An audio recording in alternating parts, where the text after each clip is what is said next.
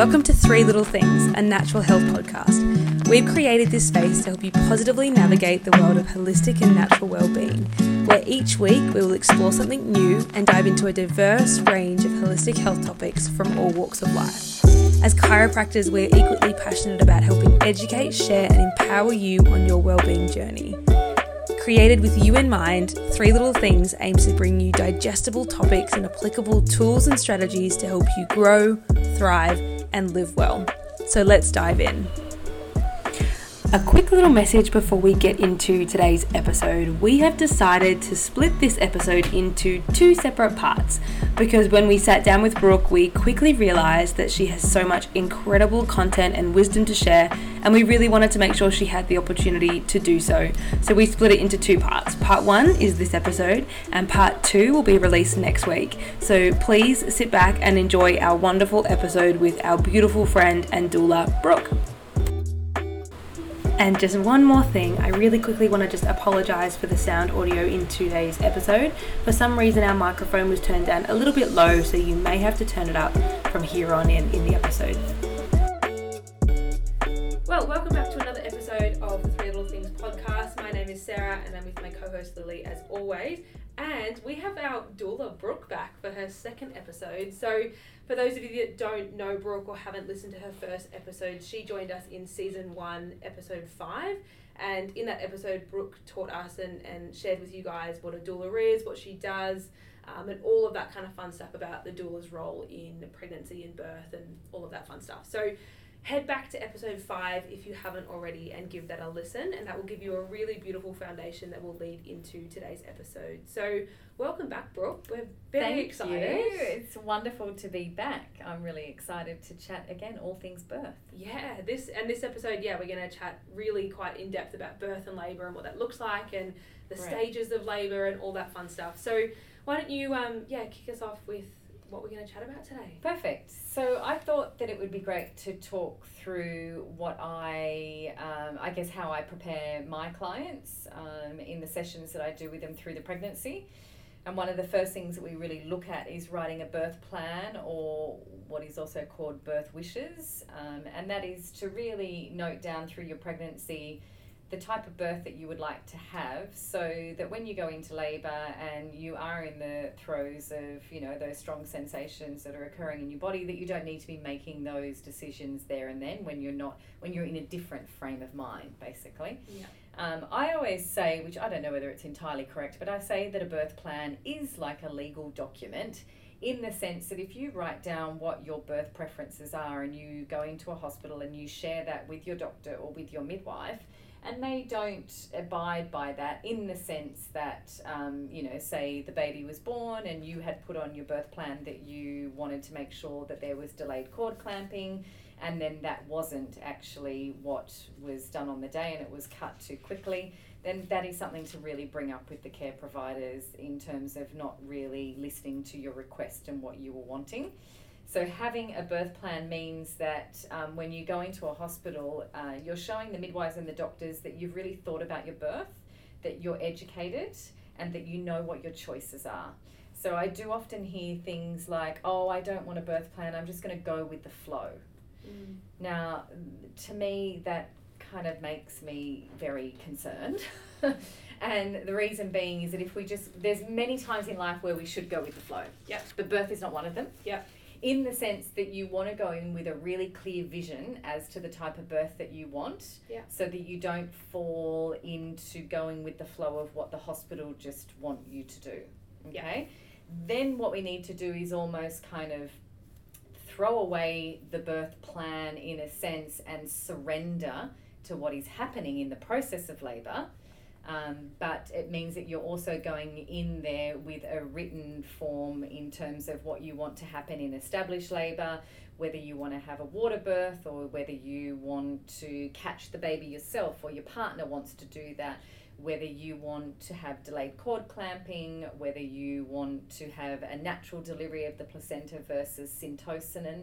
So there's many, many things through the pregnancy that women need to be educated on so that they know that they have a choice. Because I do often hear a lot, oh, well, I would have done that, but I didn't know that I could do that. Yeah. And so this is where a role of a doula comes in, is that we do all that education through the pregnancy, so we don't need to educate on the day. Great. That's exactly what we want, right? Perfect. And with these, I love the way you say that, having a very clear vision and a clear wish as to how you want it to go, but also surrendering to the process, because I think ultimately, and I'm sure we've all seen it and heard of people that have sort of had what they would describe as a traumatic birth experience because it hasn't gone to their plan. Yes, exactly. So I think that's a beautiful statement that, if we could give that as a gift in a statement just to every woman, that would be perfect. Be really well educated and well informed with the type of birth that you want to have, and be very determined on the day to do it. Have the people around you that support you and believe in you. And then we don't know how birth is going to unfold. It's sort of, as myself and many doulas say, it's up to the birthing gods on the day. But to go in with no idea and no plan of what you want, it's a bit like going into, start a job for the first time and you've got no idea about the role that you're doing. Then you feel really anxious and scared because you're not prepared. And so birth is the same thing. It's really, you do need to kind of take it on through pregnancy as being not like a job, but like learning and studying something that you've never studied before. It's like training for an event, right? Totally. And that's why they call it labour, because it's like running a marathon. So you don't just sort of rock up and, run that marathon without training first. And I really I'll just pinpoint that for a second. I like explaining what that word, labour means, because I think also plenty of people associate labour with pain, which I'm sure we'll get to at some point, but that whole idea of hard labour, like hard yakka and pain. And so I like hearing that as an explanation for labour, because it's like, well, we prepare for it. We prepare to do the labour. Exactly. And I'm sure, I'm not a runner, I don't know whether you are at all, but I'm sure when you run a marathon, it's in stages. So you have to, start off, I would say, you wouldn't be, running really quickly at the beginning and then run out of puff at the end. So you have to prepare for the energy that it takes to run a marathon. And labour is the same as well. So it's in stages, which we're going to talk about as well today. And how do you prepare for pre-labour versus looking at established labour, because they're very, very different. And then looking at second stage, which is the birthing of the baby, and then third stage, which is birthing the placenta. So I think it's really important for women as well. Sometimes you can get overwhelmed by looking at it as one whole big thing that consumes you, instead of being in the present moment of what happens on the day. So when you're in pre-labour, be in pre-labour. Don't be thinking about established labour, birthing the baby. For sure. So, and we need to do that in life, don't we? So there's this beautiful quote that says that you will birth the way that you live. So we need to learn how to live in the present. So that you can then birth in the present. I love that. Very grounding. I love that. Do if you have a lot of anxiety in your life, it's really important to work through that through your pregnancy, so that you don't birth with that. And just back to the birth wishes. Obviously, it's those birth wishes need to happen between both partners. The birthing mother and her partner, and then that message needs to be, all those messages need to be relayed to their support team. Yes, so we write, so we go through birth wishes throughout the pregnancy, and then I always say to clients that are around 36, 37 weeks, they give a copy of that to either their midwife or their doctor, and then they will go through the birth wishes with the woman, and if there's anything on there that they need to discuss or they're concerned about, then they will have a conversation with the woman as to why she wants that particular thing. But most hospitals now are really supportive of things like delayed cord clamping, skin-to-skin contact for mum and baby afterwards.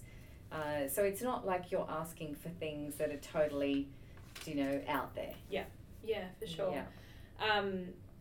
Cool. And so when you're creating these birth wishes with your clients, I'm going to guess it's not an overnight thing. You don't give them the piece of paper and go, give this to me tomorrow with all your birth wishes on it. Exactly. But it's a process, right? It is a process, and each woman is different, because some women may really want to have a water birth, and then other women can't think of anything worse than birthing their baby in a bathtub. So it's really an individual process as well. And then it's also through the education. So some women, if I use the water birth as an example, some women may be terrified of birthing their baby in the water, because they feel that it's not safe if the baby comes out underneath the water, won't they drown? Yeah. You know, and that's because they don't have any understanding of the process of water births and what's going on. So then you explain that no, the baby's coming from water into water. The baby's not breathing until it takes its first breath when it comes up out of the water.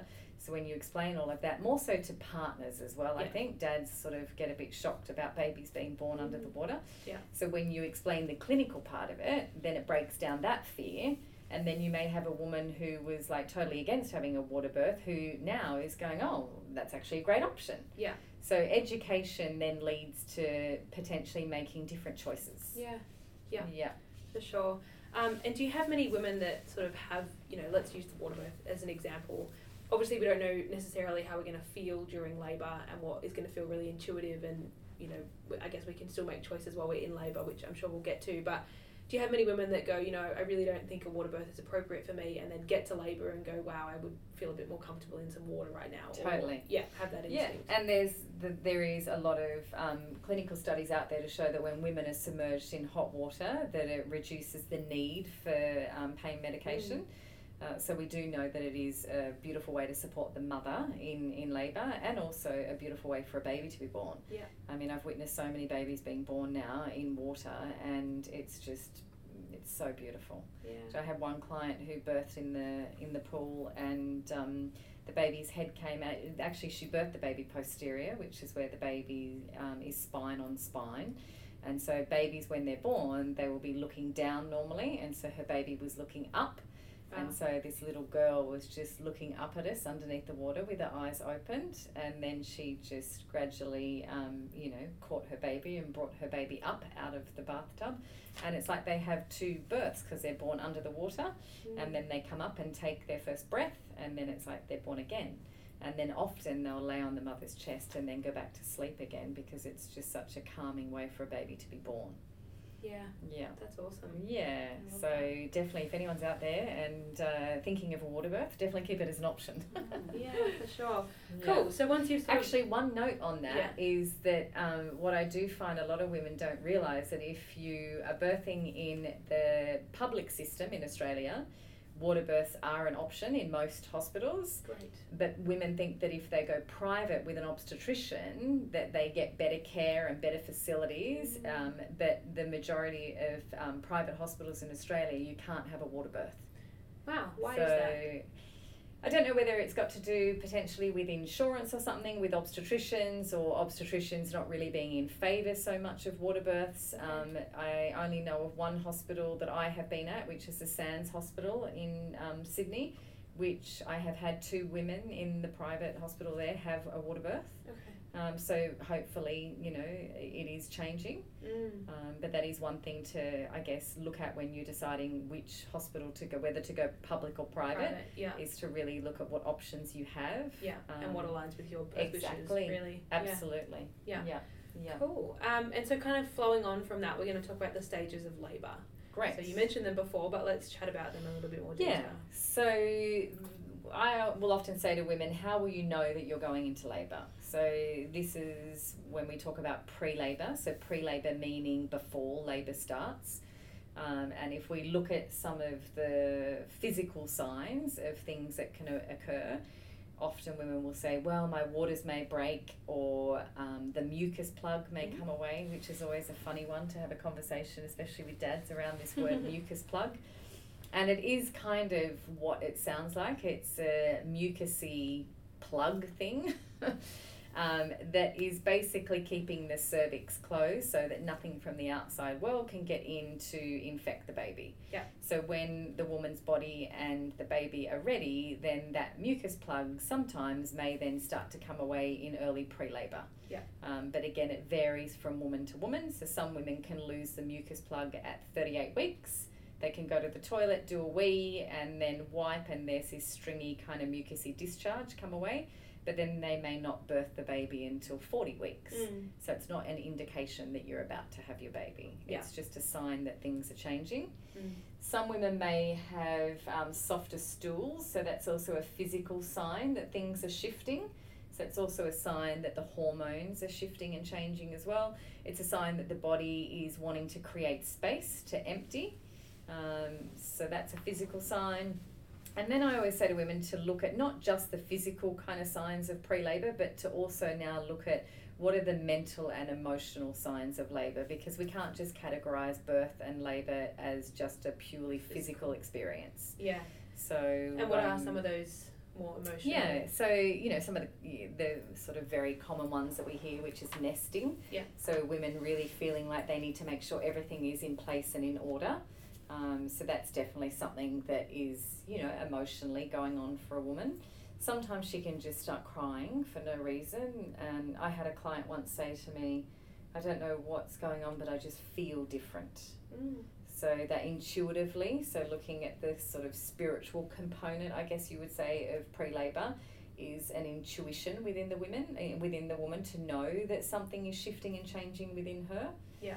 And then there's also, I've had clients where they'll get to the end of the pregnancy and it may be, I'm so over the pregnancy, I just want the baby out. Or it may be, it's taken them a long time to conceive the child. It could be that it's their last pregnancy. So there could be emotions attached to that of maybe not wanting to give up the pregnancy just yet. So it's really a conversation of looking at the transition from being pregnant and moving into labour and becoming a mother. So again, that varies from woman to woman depending on what fears that she has throughout the pregnancy or how her pregnancy has been. And then it's also looking at her relationship with her partner as well. So I find that is a big one as well. So if there are issues or concerns in a relationship or a marriage, the baby will pick up on the emotions of a woman. Yeah. So, we have to really look at what's going on for the mother and how the baby is sensing and feeling that. So sometimes women may hold on and go overdue. And then it's looking at, okay, well, is she going overdue because something emotionally is going on with her? Or is she just going, past the due date because that's also a normal process as well?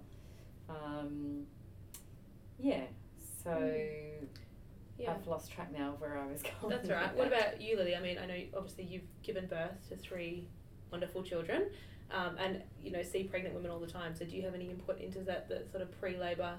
I think to back Brooke up, the mucus plug thing is what we notice in the practice a lot, because when everything's softening biomechanically and people's pelvises are softening, and I was just mentioning to Brooke before about the pregnancy waddle, how a lot of women are refusing to do this typical waddle until they really know that, guess what, you have to do it for the baby to descend. So their sacroiliac ligaments are really soft by then, their pubic symphysis is shot, and the baby can actually nuzzle further down into the pelvis, and the woman has to begin to waddle. So we often notice that.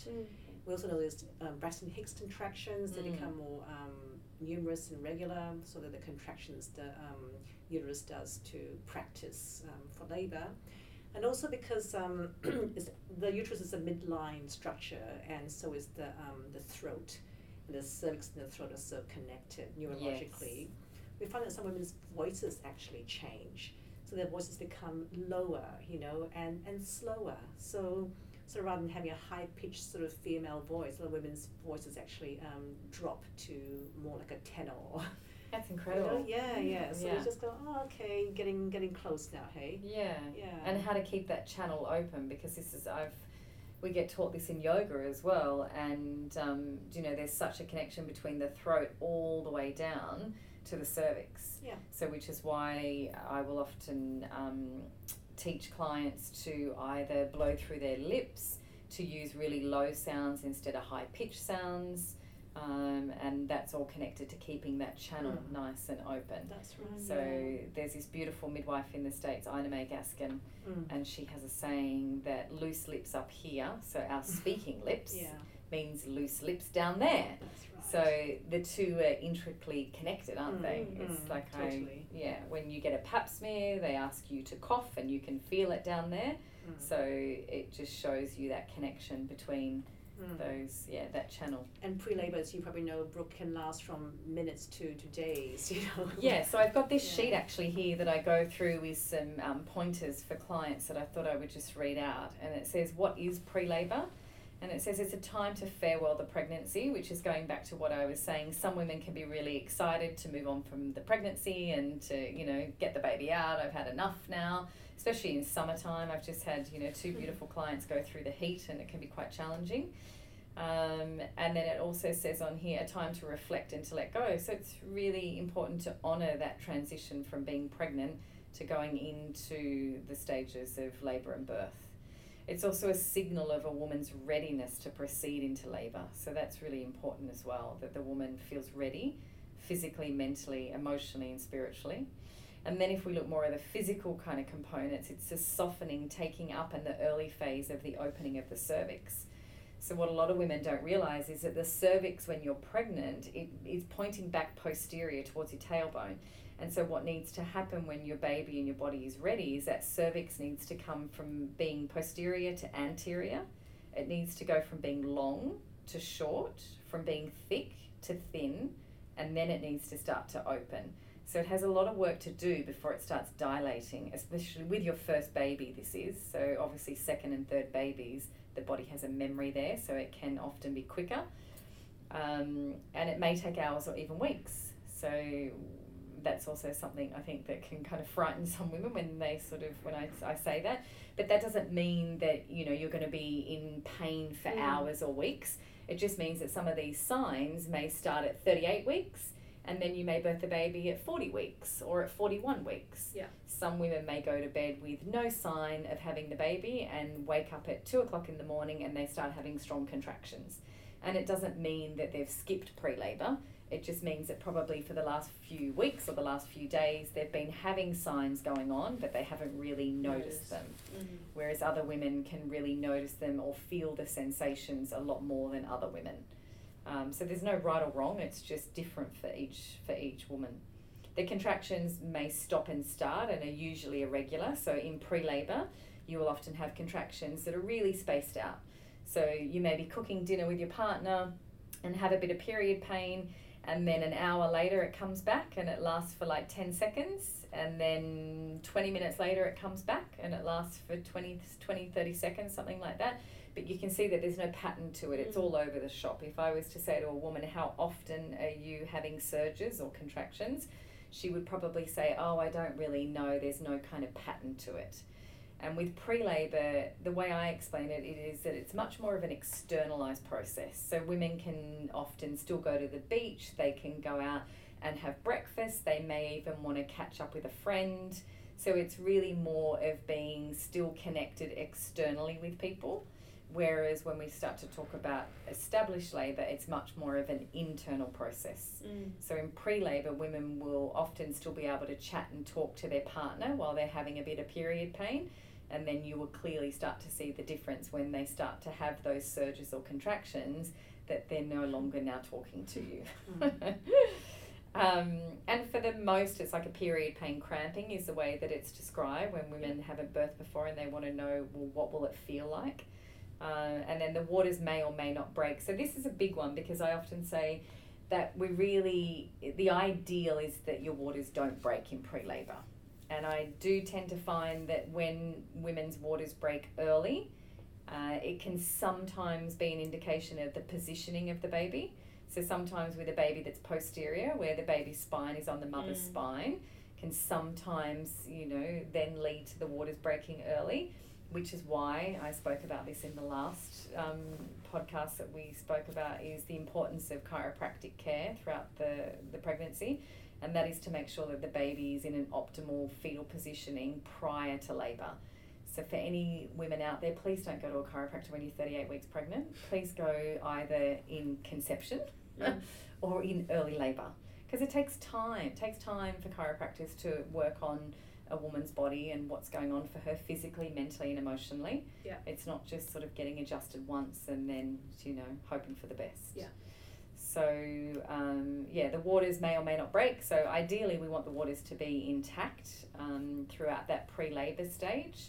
And then, potentially the waters breaking just as the baby's about to be born, which again is Mother Nature's way of saying, now I'm ready to expel a baby. It varies from woman to woman, which is what I said before. It can be exciting. Sometimes it may be scary as well. There can be often some fears that come up around it.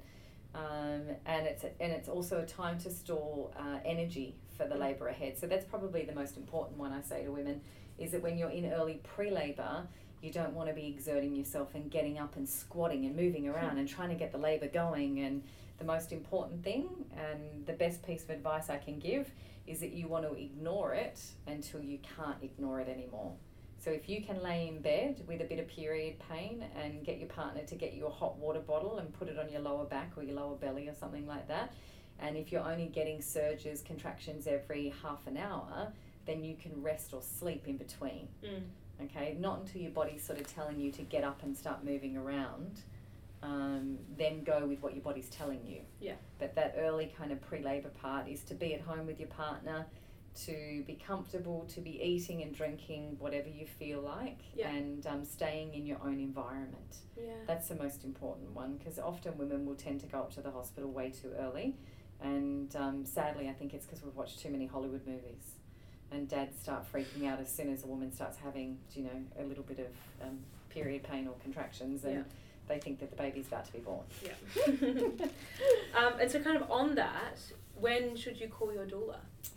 So during that pre-labour phase, I will often be communicating with clients via text message. I may get a text message saying, hey, I'm pretty sure I just lost my mucus plug, and I'll be like, yay, that's great. Keep me posted. Yeah. And it may be, you know, a couple of days later before I get another text message or something. So my kind of number one rule is, of course, you can call me whenever you need to call me. But if it is just a little bit of period pain in the middle of the night, maybe wait until 6 a.m. before you call me.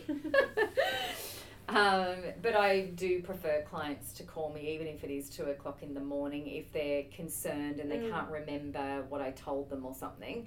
And if it's just them calling me and me putting their mind at ease, because yes, it is the mucus plug and a little bit of blood on the mucus plug is totally fine, and to go back to bed, I would prefer that than them, you know, waiting until it's 6 a.m. to call me.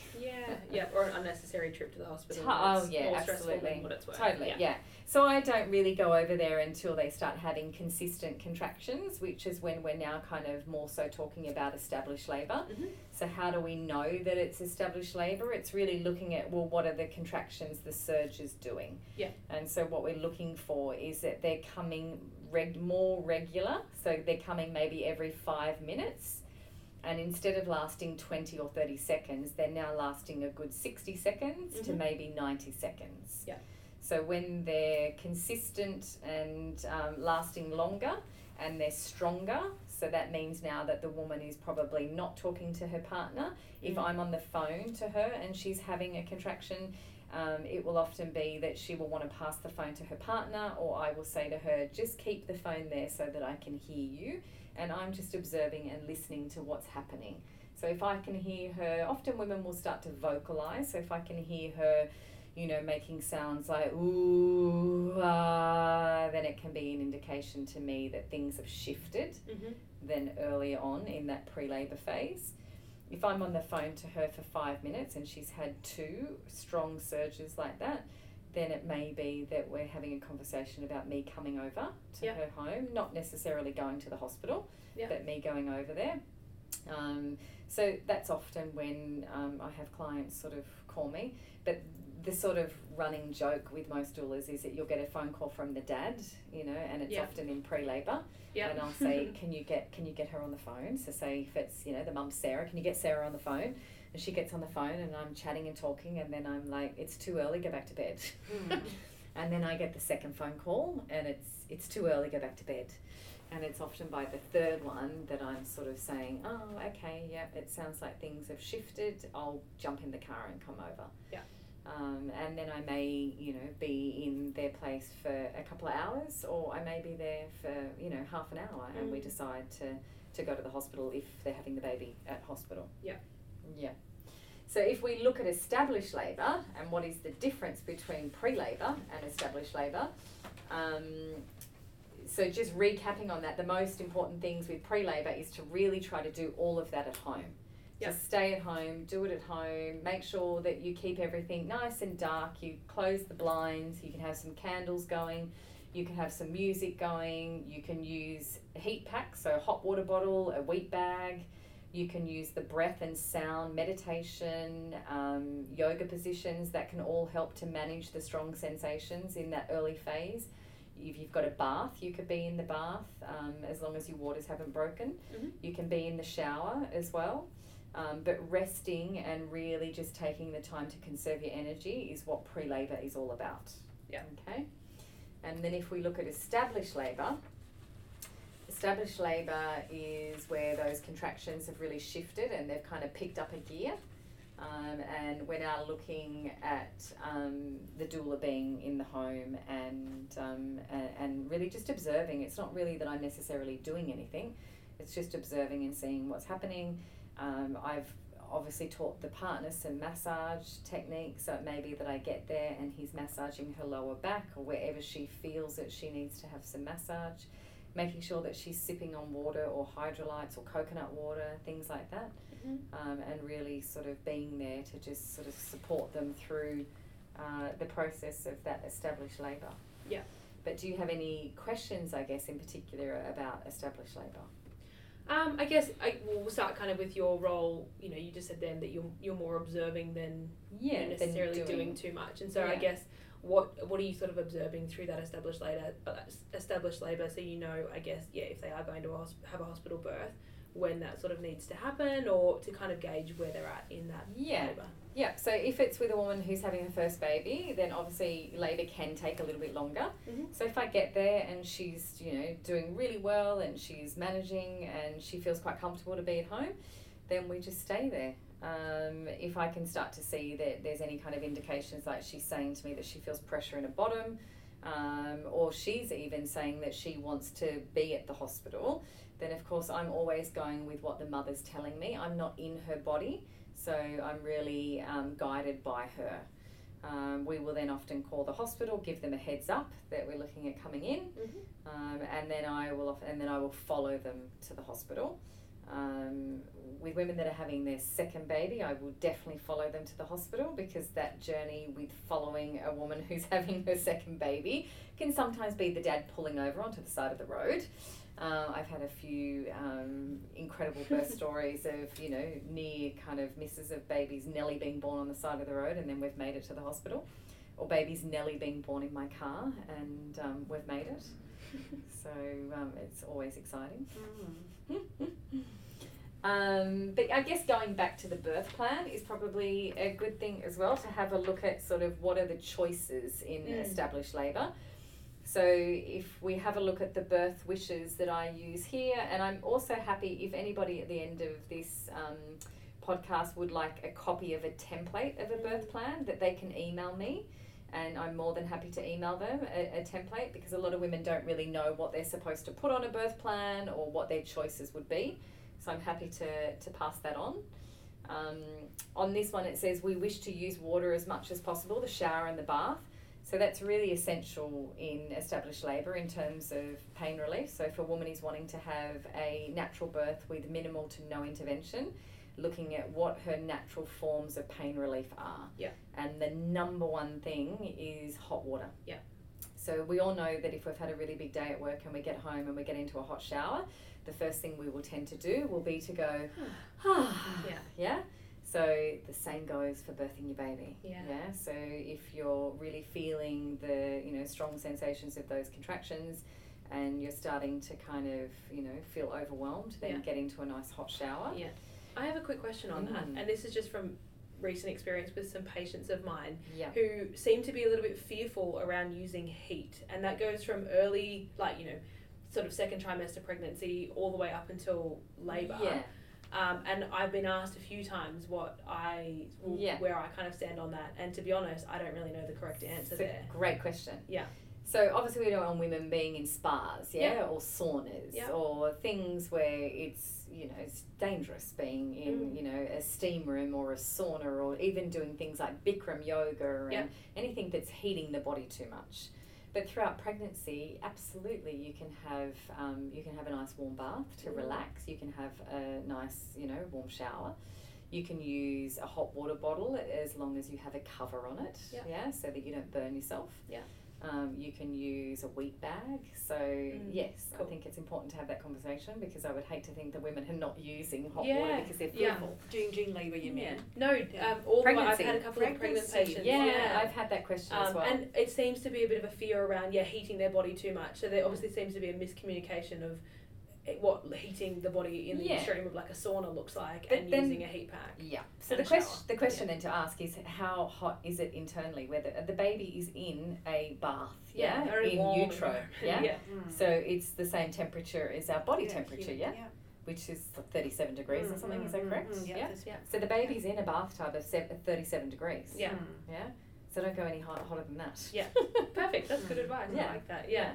Yeah. But using heat during late first stage, I found was amazing. But so, that's Yes. also into Yeah. in Yes. labour as well. Yeah. And then heat in labour, absolutely. Yeah. Nice hot shower. Perfect. If a woman is in the shower and she's feeling that she's too hot, then of course I would get her to come out, and get out of the bath. Because sometimes, being submerged in a hot bath while you're labouring, so can you imagine if you were running a marathon Yes. and you threw hot water over yourself while you got into a shower, you'd be quite hot. Yeah. So we have to balance that with making sure that a woman is sipping on water or hydrolytes or some form of, hydration. And then I will often have face cloths, like a small bucket of ice cold water, and get some face cloths in there. And if she's in the bath, I will have it over her forehead, the back of her neck, her chest. So you just start to cool those parts of the body down. Yeah. Yeah, and then you don't want to be in the shower for hours upon hours, so you just have a break, turn the shower off, and then go and sit on the toilet for a little bit, which is another great place to really labour, is to sit on a toilet. And the reason being is that you're really using gravity sitting on a toilet, aren't you? Yeah. So that baby's head is going to be really pressed onto the cervix, which is going to help to dilate and to open the cervix. Instead of if we think about a woman labouring the whole time laying in the bed on her back, So, you've really got to look at the journey that a baby navigates to be born and help support the baby to move down. Yeah. Yeah. And So- what else, natural pain wise, like what other sort of fun things can we do? So again, getting back to these birth wishes, it then says on here soft talking. So when you're in labour, it's really important that we don't have people in the birthing space chatting and talking too much to the woman. And I think we spoke about this briefly in the other podcast that we did. Women need to be in that primal part of their brain. And if you start asking 1,000,001 questions, you're getting her into that analytical kind of prefrontal cortex, and that's not the place she needs to be in when she's birthing a baby. So minimal to, no talking throughout the process of the labour is important. Position changes, so that's again the job of a doula, and especially as a yoga teacher, I'm really passionate about this. So when I get to a hospital with a woman in labour, I make sure that I set up different kind of cute, stations, I guess. So most public hospitals and private hospitals in Australia will have a fit ball, which we all know what they look like. So they're really good for women to either sit on and lean over the bed, and the partner can put a pillow underneath the woman so that when she has a contraction, she's sitting on the fit ball, if that feels comfortable. And then when the contraction stops, she can lean forward into the pillow and then really let her body relax and to rest in between the surges. So the most important thing is to rest the body and relax the body in between the contractions. And that's so that the baby has space to move down. Because if the woman is tensing, obviously when she's having a contraction, which is totally normal as well to feel that sort of tension occurring, that when the contraction finishes, that she then sort of goes and takes a big kind of breath and relaxes the muscles so that the baby then kind of moves a bit further down.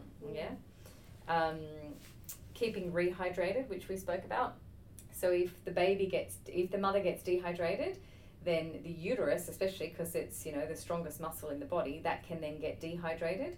If the uterus gets tired, then you can end up with inefficient contractions. And now that then potentially can lead to then needing the use of syntocinon in a hospital to then get the contractions coming back. Yeah. So we want to make sure that a woman is staying nice and hydrated throughout the process of the labour. Yeah. Affirmations and encouragement, so that's another thing that is really important throughout the process as well. So from her partner and also from a doula. So things like, it's an individual thing, affirmations, I think, because some women can't stand them and other women love them. So I like to try to keep them really simple, and that is, so things like trust your body. If a woman says to me, I can't do it, I'm saying, you can, you're doing it. And often I'll just get a woman just to choose a couple of affirmations, and she can just repeat them in her mind. She doesn't have to say them out loud. Or you can get beautiful birth affirmation cards. Yeah. And there is I'll give a bit of a call out to a doula client of mine from a few years ago, Sarah, who created Best Birth Co. And if you look her up on Instagram, she has the most divine birth affirmation cards. So you can take those to the hospital and put them up around the room, and that can also help. And then massage, so massaging the hips and the lower back, which is where most women find that they are feeling the sensations of the contractions around there. And then things like essential oils, so I will often use lavender oil, which is a really beautiful, calming, relaxing essential oil, and it's also, I've been told, like a pain relief as well, lavender oil. Clary sage is a really good one for getting the contractions going, the strength of those contractions. And then there's other essential oils that you can use throughout the process of labour to help just with calming and pain relief as well. Homeopathics, if people want to dive into that as well and do a bit of research. There's a beautiful woman, Bernadette English, on the Northern Beaches. A big call out to her because she's incredible. And you can absolutely use homeopathics throughout the process of labour. Yeah, awesome. Yeah. So in terms of natural pain reliefs, that's probably all my go-tos, really. You can get those, the stress balls. Yep.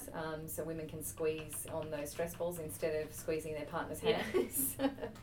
Good. So that's a good little tip there. A comb, those old-fashioned like hair combs. Yeah.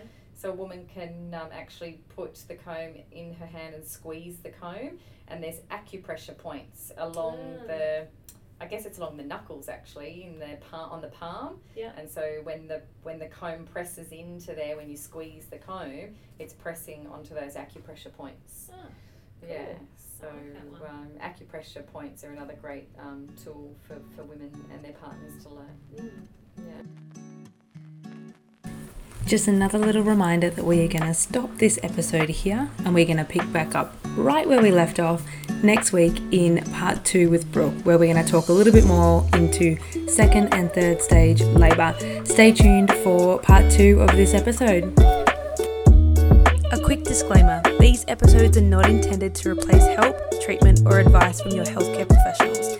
The information in today's podcast is purely for educational purposes and is not designed to diagnose or treat any conditions. This is just a friendly reminder that we do not know you or your child or those around you, and therefore do not know your specific needs. Please seek guidance from your healthcare professionals surrounding your concerns.